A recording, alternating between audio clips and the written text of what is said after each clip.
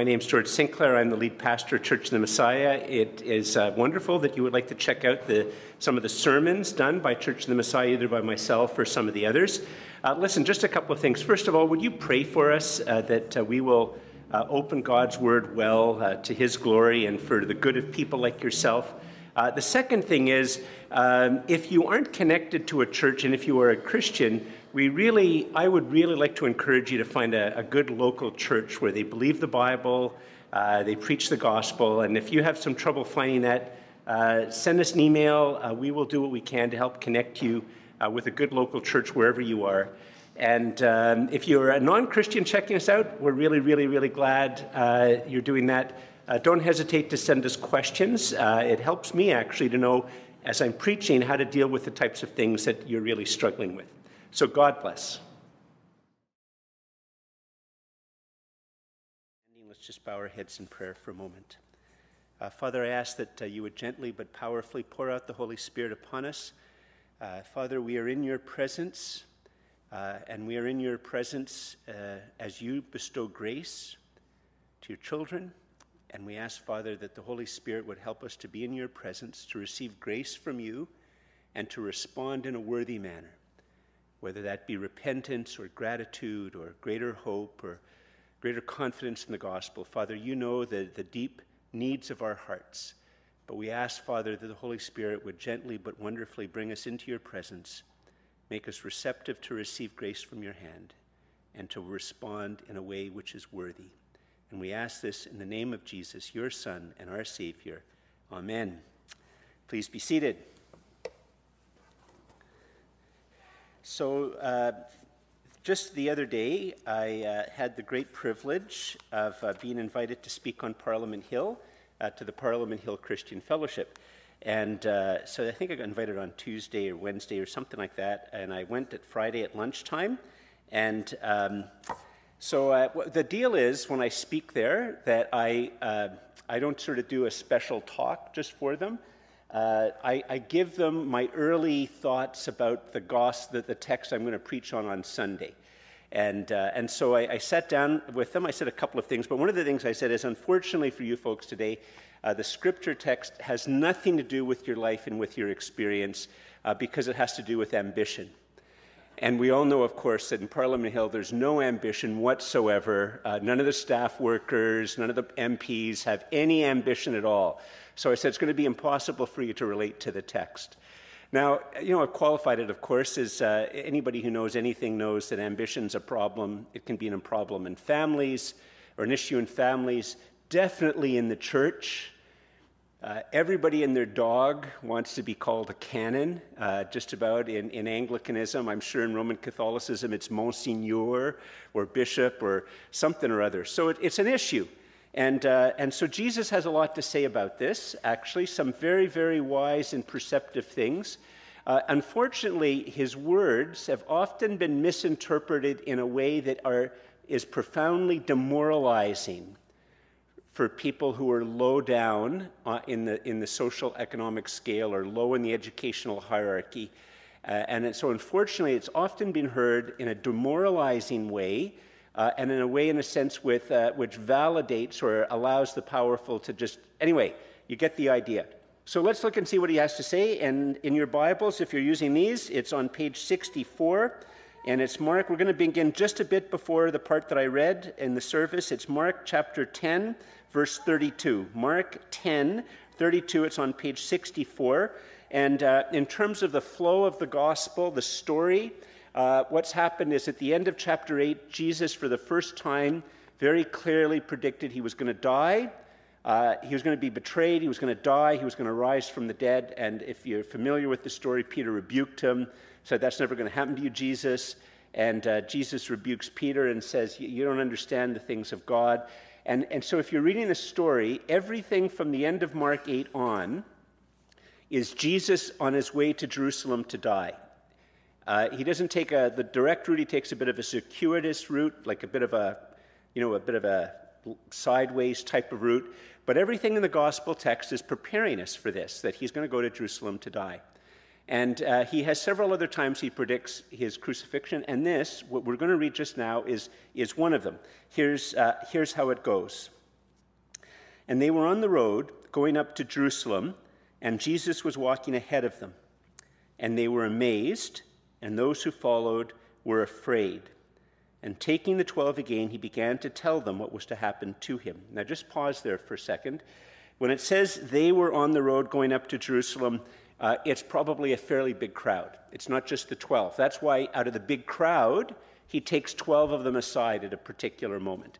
And so there's this big crowd, and Jesus is now taking the lead. They're walking to Jerusalem, and there's this big crowd walking behind. And it says that some of them, what does it say again? It says, and some were, that they were amazed, and those who followed were afraid. And probably the best way, especially when you think of what Peter had to say, when you look at the same prediction in chapter 9, when you see what James and John are going to say in a moment, probably what is going to happen. Now, so I've never served in the armed forces, and so I've never been to war. I know that there are some here who've served in the armed forces. I don't know if you saw any action, but many of us probably know people who have. You can imagine it's a little bit like, these guys think they're going to Jerusalem for the war. The Messiah is going to finally be revealed. He's going to deal with all the corruption that exists around the temple. He's going to defeat the Romans. He's going to restore the kingdom of David, and it's going to expand to the entire world. So they, in a sense, you can just well imagine that they're walking along, they're thinking they're going to war.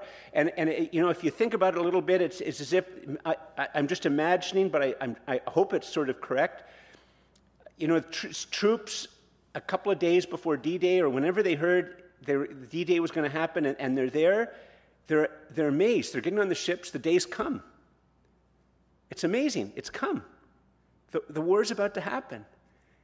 But at the same time, they're also a bit afraid, maybe a lot afraid. Will they act with courage? Will they die? Will they be terribly wounded? What's going to happen? So there's this mixture of amazement that it's coming. It's about to happen. And fear. So they're following Jesus, thinking there's going to be a very big battle, and Jesus is going to win. But as you see at the end of verse 32, he says to the 12, he says just to them, something's about to happen to him. And as you see, it's not at all what the 12 and everybody else expects. Look at what he says to them, verse 33.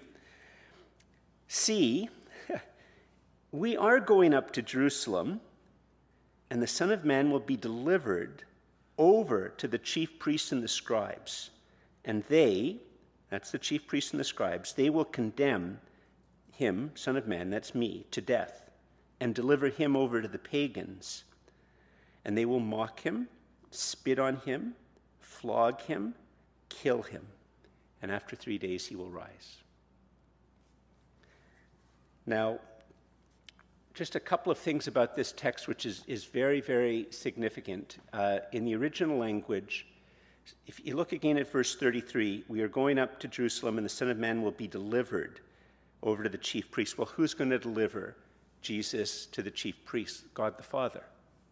God the Father is delivering God the Son, Jesus, into the hands of the chief priests and the scribes.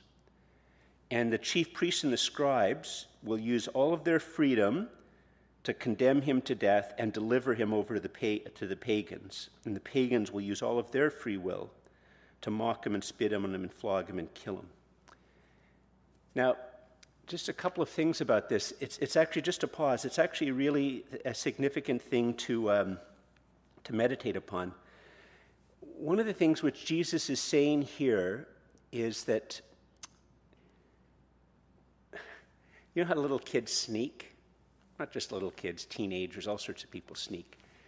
They might know what their parents want them to do, but they sneak to try to do something else. So what Jesus is making clear here is that the Father and the Son, and then if you think about the gospel as a whole, if you think about how in Mark, I think it's Mark chapter 1, the Jesus is revealed, and God, the Holy Spirit descends on Jesus as a dove, and the Father says, "This is my Son." What you're seeing here is it's not as if God the Father really wants to send you folks to hell, but Jesus is going to sneak and do something against the Father's will to save you. It's not that at all. The Father, the Son, and the Holy Spirit are completely and utterly united in their desire to provide a way for human beings to be made right with the triune God. They're both in complete and utter harmony with this. And that's one of the things which is being communicated here by Jesus. And the second thing, of course, is this is going to be very important. As you're going to see in a moment, it's the disciples don't get it. Like time after time after time after time, they don't get it. But these predictions of Jesus, that he is going to go to Jerusalem, he's going to be betrayed like this, he's going to be handed over, he's going to be given then from the Jewish leaders to the Romans, and they're going to have him killed. And Jesus predicts these facts, and that's part of what vindicates him when they all happen. The fact that these things actually take place, he actually dies in this manner, and he actually rises from the dead, is part of what vindicates who Jesus is, what he says, and what he does. And it vindicates his interpretation of what's about to happen. You see, you think about it for a second. Like there's a whole pile of scholars, like probably just about everybody at the Faculty of Religion at University of Ottawa or Carleton would all just say, well, of course we know Jesus didn't predict this because predictions are impossible. We all know that this was written way, way after the fact. They just sort of created these predictions, after all the things that happened to make it look like he predicted. Well, I mean, they say that. They don't have any evidence for it, by the way. Like they have zero evidence. In fact, the actual evidence is all against them. I didn't mention this a couple of weeks ago, but one of the very earliest New Testament, not New Testament, one of the earliest letters that was written, there's a letter written, I think it was by, I'm going to get the name, this was a couple of weeks ago, it was in my earlier sermon notes, I didn't write it here, I can't remember the name, but there's a letter from the 90s, that's the 90s, quoting the Gospel of Mark, which they have, a letter by one Christian to others, quoting Mark. But here, here's the big thing.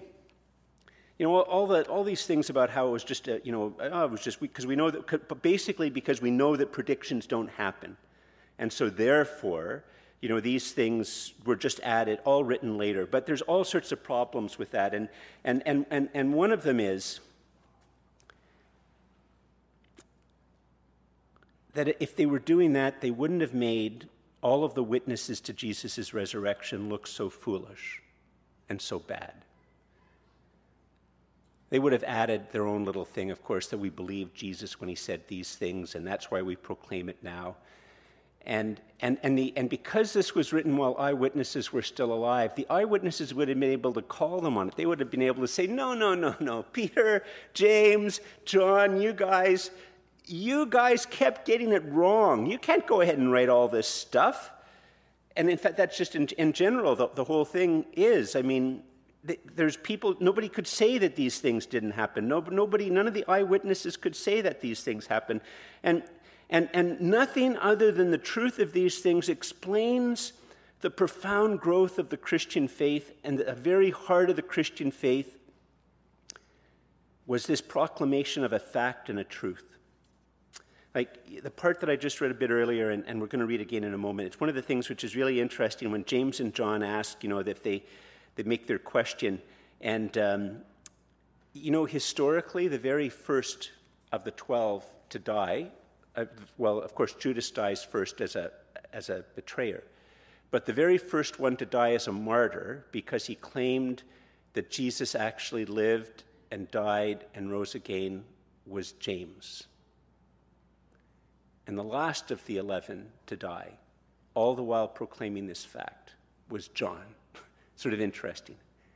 It's as if Mark was just, writing his story, the true story of Jesus. He thought, and he wouldn't have known, by the way, that John would be the last. That's just the Holy Spirit. But he would have maybe known already that James was dead when he wrote that. Anyway, Well, what happens? Jesus is very, very clear. It's simple to understand. Do the disciples get it? Do they understand it? Well, let's look, verse 35. And James and John, the sons of Zebedee, came up to Jesus and said to him, "Teacher, we want you to do for us whatever we ask of you." And Jesus said to them, "What do you want me to do for you?" And they said to him, "Grant us to sit, one at your right hand and one at your left, in your glory." And Jesus said to them, verse 38, "You do not know what you are asking." And I just sort of pause there for a second. If you wanted to do a talk on prayer, this would be a very good text to talk about. Jesus looks right at them and says, and he doesn't despise them or hate them. He just says, you don't know what you're asking. Like, you just wait a week and a half. You're going to be so glad I said no to your request. Like, what they're really asking is, we don't want Jesus to die between two thieves. We want to be on either side of Jesus on the cross when he's dying. We want to be crucified. That's what they're going to get if Jesus said, "Sure, come along." And you see, one of the things, I was joking at Parliament Hill Christian Fellowship, one of the things that'll probably happen in heaven, I mean, I don't know, this is just like make-believe, but one of the things that'll probably happen in heaven is there's going to be Jesus Says No movie nights that are comedies in heaven. And so one night it will be the prayers of George that Jesus said no to. And they'll just have a big screen, and all of heaven will be around, and the angels and the archangels, and they'll just flash up on the screen. Here's George praying. Here's what would have happened. Here's how disappointed he didn't get a yes.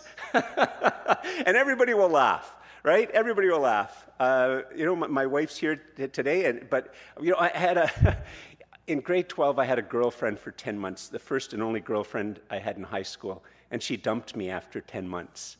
And I didn't take it well. And for 2 years at least, I prayed almost every day that God would change her heart. And I am so glad Jesus said no to every single one of those prayer requests, because it's so much better that I'm married to Louise. But that's just a small one. All of us can probably even now in our experience think of some of the really stupid things we prayed for and are now glad that Jesus said no. And just so the next night it'll be Harold's night, the dumb things he prayed for, and then the next night it'll be Victor's, and then Louise's and Emma's, and on and it goes. Anyway, there's a whole sermon you could be doing there where Jesus says, you don't know what you're asking for. Really, you don't. Anyway, so let's see how they respond and what he says more. Look back at verse 38. Jesus said to them, "You don't know what you're asking." And he says, "Are you able to drink the cup that I drink, or to be baptized with the baptism with which I am baptized?" Now, just sort of pause here for a second. This is one of these momentous statements, and it's really easy to see how things like this would stick in the disciples' minds, and they'd want to write it down. What Jesus is doing here is he's giving a bit of a hint about the nature of his death. And he's also, in a sense, even in a bit of a way, playing with two things that are going to become very, very important for centuries later in the Christian church. The image of the cup, that's going to come again in Mark chapter 14. In fact, if you were going to follow up with this as a text on prayer, in Mark 14, in the Garden of Gethsemane, Jesus asked the Father if the cup could be taken from him. And God the Father says no. Like, for all of us who get all upset when we ask for something in prayer and God says no, like, get over yourselves. George, get over myself. Jesus asked for something and the Father said no. But the cup is this, fantasy movies have helped us to get a bit of an image. If you've watched Witcher or any of those things on Netflix, they've given us a bit of a way to understand this type of image. I've shared it before, I'll share it again. But if you were to just imagine that all of a sudden, some creature or some, elf or some, whatever warlock was able to come into the room, and all of a sudden I'd be frozen, and all of the evil that's part of George, all of the evil that I've ever done, and it's sort of taken out of me, and I get all twisted, and my joints get all out of whack, and it turns into this foul black thing, and then it sort of coalesces and comes into a cup.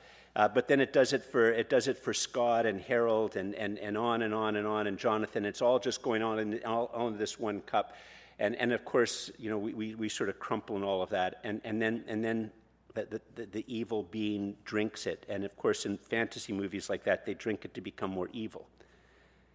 But there's something similar to that which is happening, only there's a very important twist if you read all of the Old Testament texts which underlie this image, is that, of course, in things like The Witcher, it's an evil person trying to become stronger with evil. But in the real world, there's a God, the triune God that does exist. And that evil that comes out also comes out, it's going to be judged. And so in a sense, the image is, of all the human beings who've ever lived, all of the evil from them goes into a cup. And in that cup is not just the evil, but also the judgment of God on your evil and mine. And when you see Jesus dying on the cross, what you see is him drinking that cup that has the evil from within you and the judgment which is proper to it being consumed by Jesus. And that is why he says two things. First, he says more than two things, but that is why he says, my God, why have you forsaken me? And it's also why he says, it is finished, as he dies. It is finished. It is accomplished. The cup has been drunk. And baptism is an image of solidarity. It's an image of entering into death and coming out of the waters of death and immersed in death.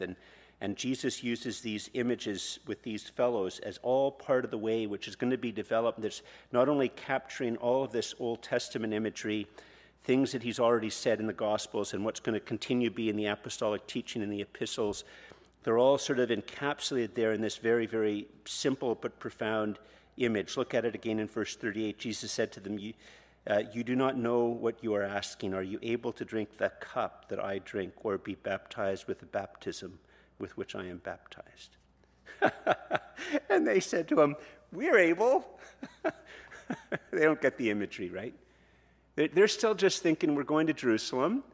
I mean, the good grief. Jesus could calm a storm. Jesus could feed 5,000 men and all the women and children with just a couple of loaves and fishes. Jesus could heal paralyzed people. And they also know of the other miracles not recorded by Mark, but recorded by other people. Jesus could make a guy born blind to see. Like Jesus raised the dead to life. Like, how on earth could he possibly lose? Like, how could he possibly lose in a battle? Like, he can't lose. This is like, a couple of us might get wounded and maybe we won't be as courageous. Yeah, but he can't lose.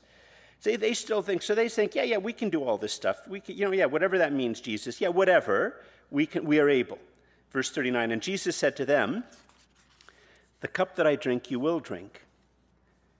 And with the baptism with which I am baptized, you will be baptized. But to sit at my right hand or at my left hand is not mine to grant, but it is for those for whom it has been prepared. Now just sort of pause here for a second. Obviously, the two of them don't die on the cross beside Jesus, and obviously they're not drinking the exact same cup that Jesus has to drink. But you see, here's part of the wonder of the gospel. It's because Jesus drank the cup of the sins of all humanity, is that if part of the image of my death, because, if you go back to the book of Genesis, death is a judgment by God on sin.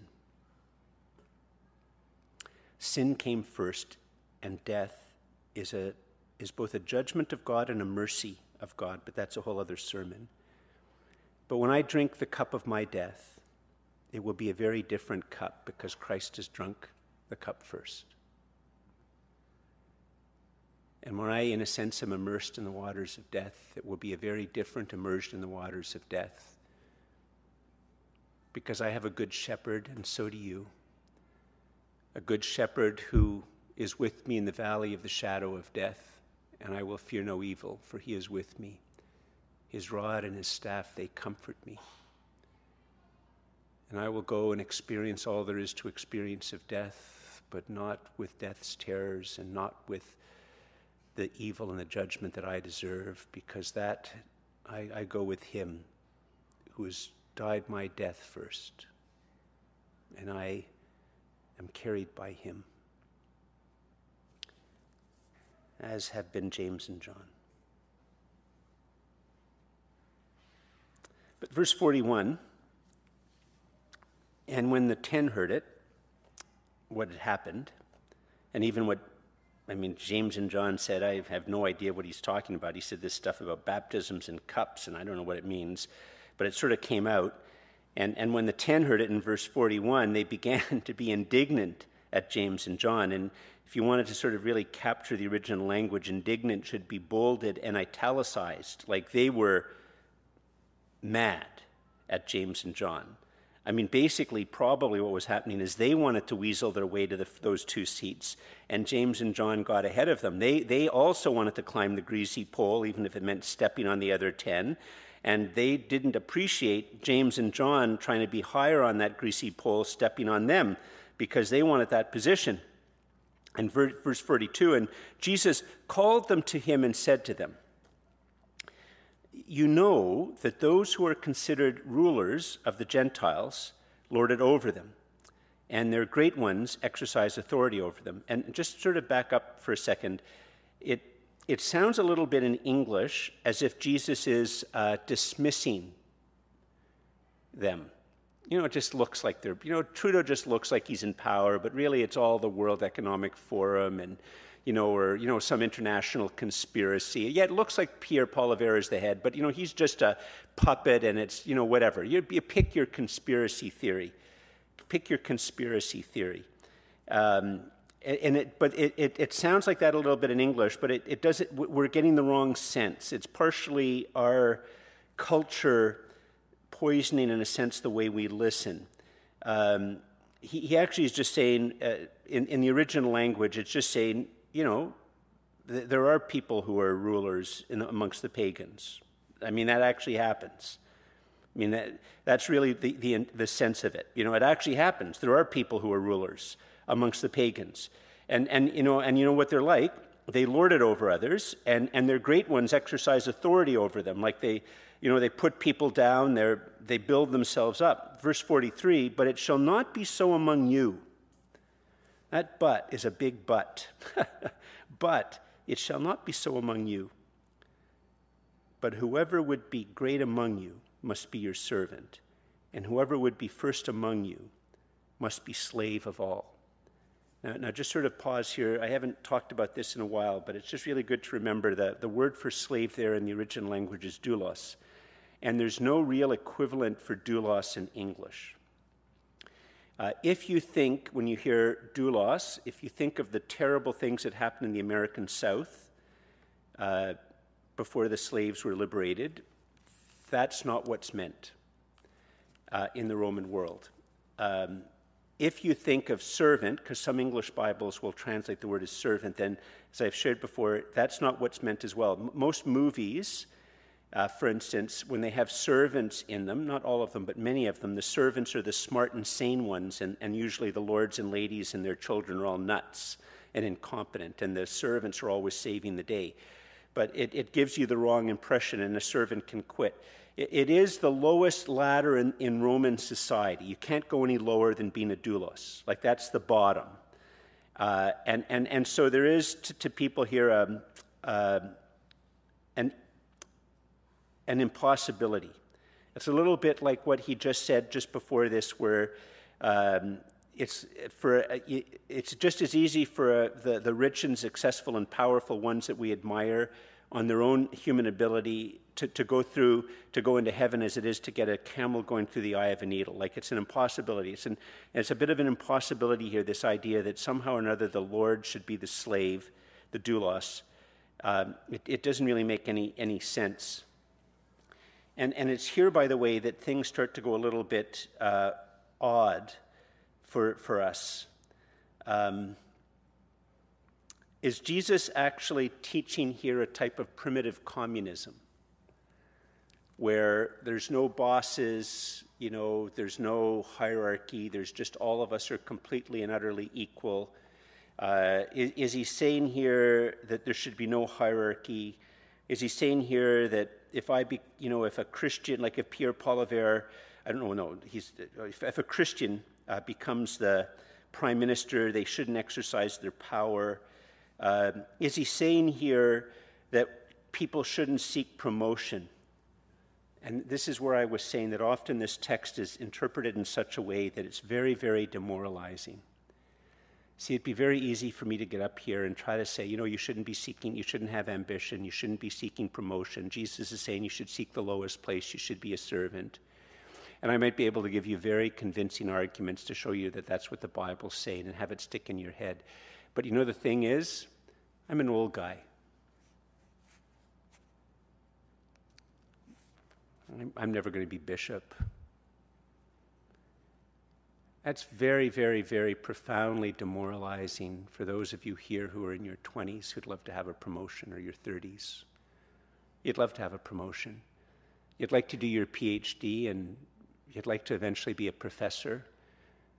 And is the text being interpreted in such a way that you shouldn't have those, you shouldn't even dream for those types of things, you shouldn't do any work for them? And it might be that we all be very pious and nod at it, but it's profoundly demoralizing for people who want to better their lives. So is Jesus trying to demoralize us from wanting to better our lives? Well, he isn't. But let's look at the next verse, and then we'll swing back to it. Verse 45 goes like this. For, and this word for is very important. This is a purpose statement. It's an explanatory statement. It's the root. And it's providing us a way to understand this previous image. And it's, in fact, actually, one of the things that a lot of modern New Testament scholars do is they try to use something. Some of you might be familiar with this word that comes from the left. I don't know if I'm pronouncing it correctly. Problematize things.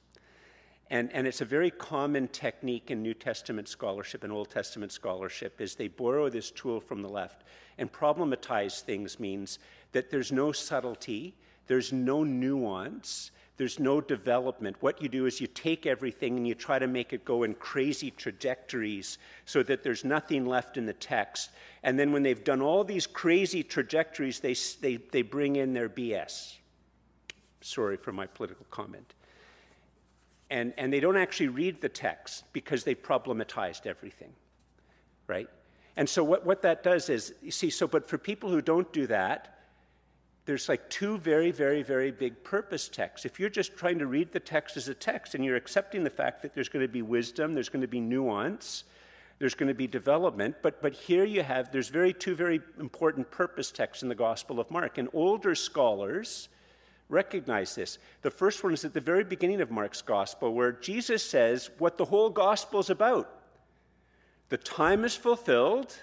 In other words, everything in the Old Testament that's been talking about me is about to coming to a conclusion. God is keeping his word. The time is fulfilled. The kingdom of God has come. And what that means is there's going to be a king, that's Jesus, and he's going to create the kingdom. It's not like Charles being made a king of a kingdom that already exists. There is no kingdom. Jesus is going to make the kingdom. The kingdom of God is at hand. Repent, which means turn from your direction and turn towards the King, and believe, which means to open yourself up and enter in and to trust the gospel, the good news. The good news, well, what is the good news? That's the second purpose statement, which is right here from Jesus. For even the Son of Man, why did Jesus come? He came not to be served, but to serve, and to give his life as a ransom for many. If you're looking for a tattoo, that's a good tattoo. I'm not encouraging tattoos, by the way, but I'm not opposed to them either. It's up to you. You want to have a tattoo, good for you. But if you don't want to have one, that's good too. But listen to that. For even the Son of Man came not to be served, but to serve and to give his life as a ransom for many. A couple of things here.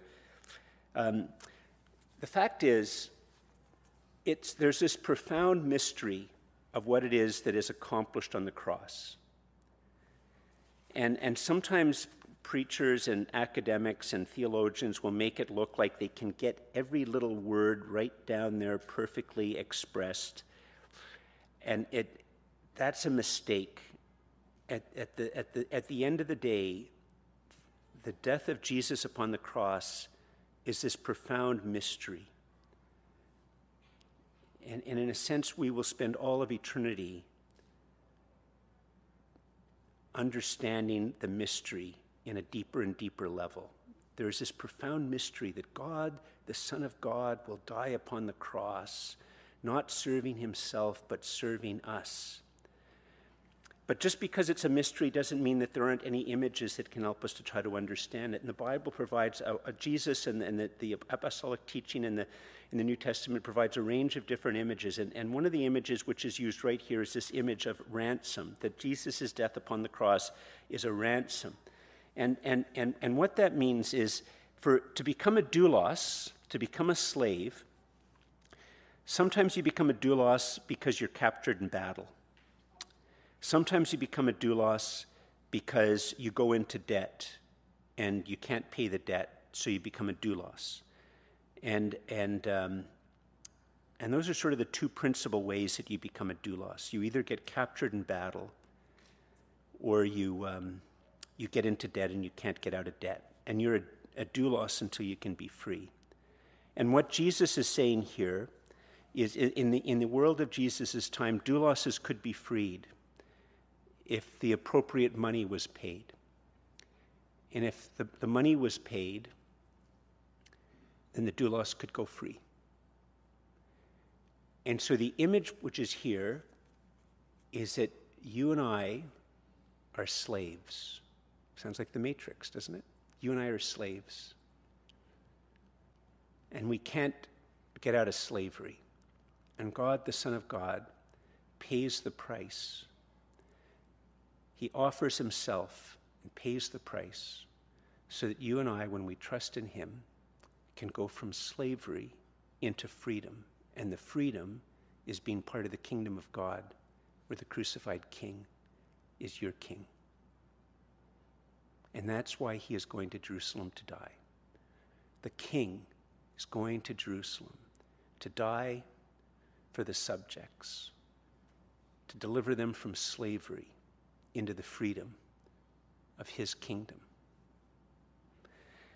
Now, moderns can't understand how it is, how one person's death could count for me.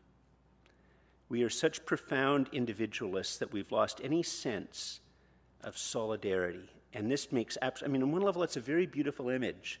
But on the other hand, you walk away from it, you say, George, but George, there's no possible way that one person's death could set me free. So some of you have heard this image before, but I think it's a beautiful image, and I haven't thought of a better one to try to communicate how something like this could work. Imagine it's 3 years ago, Thanksgiving Day, 2019. Queen Elizabeth II is still alive. There's maybe a soccer match, I don't know, between two big rivals, Manchester City and Chelsea or Arsenal or something like that. Wembley Stadium is filled. There's over 100,000 people in there. Just like in all the action movies that come up every couple of years, a group of terrorists have infiltrated the stadium. They're able to lock all of the doors and have them completely sealed. And they have all sorts of guns, and they have rifles, and they smuggle in a low-yield nuclear bomb, and they put it right in the center of the field, and they list their demands. And they say that unless their demands are met, they'll detonate the bomb, and all in the stadium will die, and those nearby will die as well. And they also say that if you try to do anything at all to try to rescue them, we'll kill people. And in this, there's no Bruce Willis or The Rock to try to do something heroic and save people. And then, just because it can be a small world, and the person's, one of you recognizes, one of you, there's a couple of professors here. One of you say, that's a former student, and you share it with me. That's a former student. I still have their mobile number. And I say, could you give me their number? And they say, sure. And I call them up and say, listen, I'm willing. You let them all go, and I'll give myself for all of them. Well, they'd probably swear at me and hang up. Because why on earth would they take me and let 100,000 people go free? But this is Thanksgiving weekend 2019, and Queen Elizabeth II calls them up and says, I will go and sit on that low-yield nuclear bomb in the center of Wembley Stadium if you let all those go free. And if you allow the evacuation of London, I will go and sit on that bomb. And those terrorists wouldn't even think a second they'd take it. Wouldn't they? Queen Elizabeth II's funeral, the President of France said she was our queen. India would feel like it was in the center of Wembley Stadium. Kenya, Nigeria, Singapore, even the United States of America. All of the world would be riveted. In a sense, all of the world was right there, sitting on that low-wheeled nuclear bomb. And when we think of that, we understand there is a way that one person can stand for more than themselves. And if the Queen Elizabeth II, as wonderful a woman as she seems to have been, could have stood for so many, how much more could God, the Son of God, stand for every human being who's ever existed? And that is why this is profound good news for you and me. The only representative, the true representative for you and me, died in our place, drank our cup.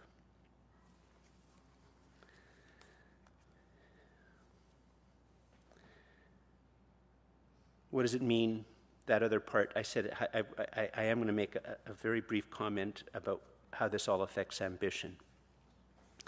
And what it means to say, look what he says again. Look back up at verse 42. You know that those who are considered rulers of the pagans lord it over them, and their great ones exercise authority over them. But it shall not be so among you, but whoever would be great among you must be your servant, and whoever would be first among you must be slave of all. For even the Son of Man came not to be served, but to serve, and to give his life as a ransom for many. Jesus is not here calling for the abolition of kings. He's not calling for the abolition of professors. He's not calling for the abolition of bishops. He's not calling for the abolition of mothers and fathers. He's not calling for the abolition of police or the armed forces. He is not calling for the abolition of any of them. But the fact of the matter is that when we have any of those positions of authority, we act out of different things. We not only are shaped by the institutions, but we shape the institutions, and we act out of certain types of drives. Just for instance, in a very small one, it used to be 60 years ago, 70 years ago, that a university would have been one of the freest places to speak possible. Today it's not. I have more freedom to speak than most professors do. Professors shape the institution shapes the professors. And as we all know, whether it's professors or bosses, some people act out of narcissism, some people are egotists, some people are unbelievably insecure and cave into everything. People follow the latest fads, they walk out of particular stories, and in our day and age, increasingly people in positions of leadership act out of the fact of the matter is that, what is it they say? You be you. Only you can be you. Don't let anybody else tell you how you should be. You got to be authentic to whoever you are. And if you're in power, you got to be authentic to whoever you are. And you got to be you. And you got to try to not only know who you are, you got to move towards being you. And people should applaud you for being you. And that's the governing story. And we act out of egotism, and we act out of weakness, and we act out of all sorts of images. as whether we're a dad or whether we're a mom or whether we're a boss or whether we're the prime minister or whether we're the head of the army or the RCMP or Hockey Canada. And Jesus is saying there should be a very, very, very, very different image that governs how you act. Act out of the security of knowing that you've been ransomed by me out of slavery into freedom in my kingdom. And you act out of love. You act out of, you're in that position of authority, whether you're a dad or you're a mom or you're the prime minister or a professor or an owner of a big business. You're in that position for the benefit and the true good of those who are underneath you. That's why you're in that position. That's why you're in that position.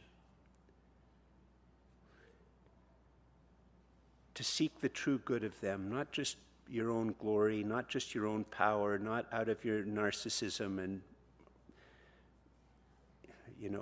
expressive individualism, to use a fancy term for what is described as, only you can be you. That's a fancy academic thing. Those are not to be the stories that govern you. Those are not to be the things that motivate you. That's not how you're to look at the world in your position. As a citizen of the kingdom of God, you are to seek the true good of those who are under you as you fulfill your duties and your responsibilities. And that's a hard thing. And what Jesus does here is he doesn't give you like 5 rules to success for 7 rules for this or whatever. He gives you that image of who he is in the cross is to get deeply inside your imagination and your heart, to not only transform and change you, but transform and change how it is you relate to those above you, those beneath you, those around you. That is to be the story you're to live out of. Please stand.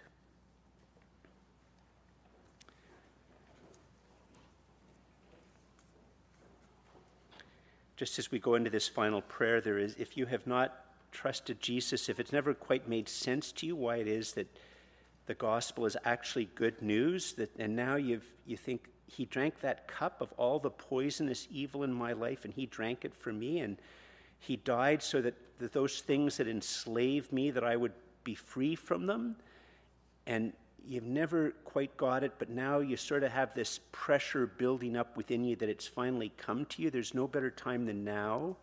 Ignore whatever I'm going to pray in a moment and just say, Jesus, I really need you to be my Savior and Lord, and thank you that you died for me. And just say to him, please, thank you for doing this, and I give myself to you. All that I am and all that I have, I give myself to you. May you be my Savior and my Lord. And there's no better time than now to pray that. Whether you're here or online. But now let us pray. Father, we give you thanks and praise that you love us, that Jesus loved us, that he died for us.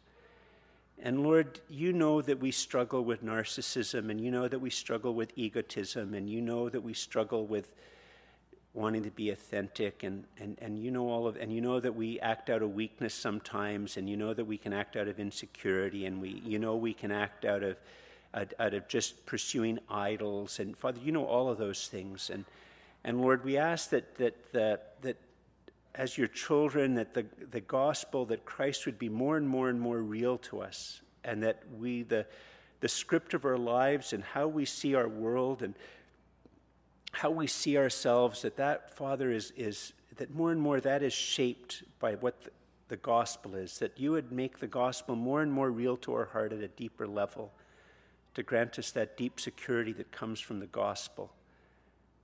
And that whether we climb the ladder or whether we get off the ladder altogether, Father, that what will govern us and shape us will be who Jesus is and how he lived and how he died and why he died, and that would be what shapes us. And we thank you, Lord, that you're so patient with us, that we can grow into this every day until we see, Father, Jesus face to face. Pour out the Holy Spirit upon us. We ask all of this in the name of Jesus, and all God's people said, Amen.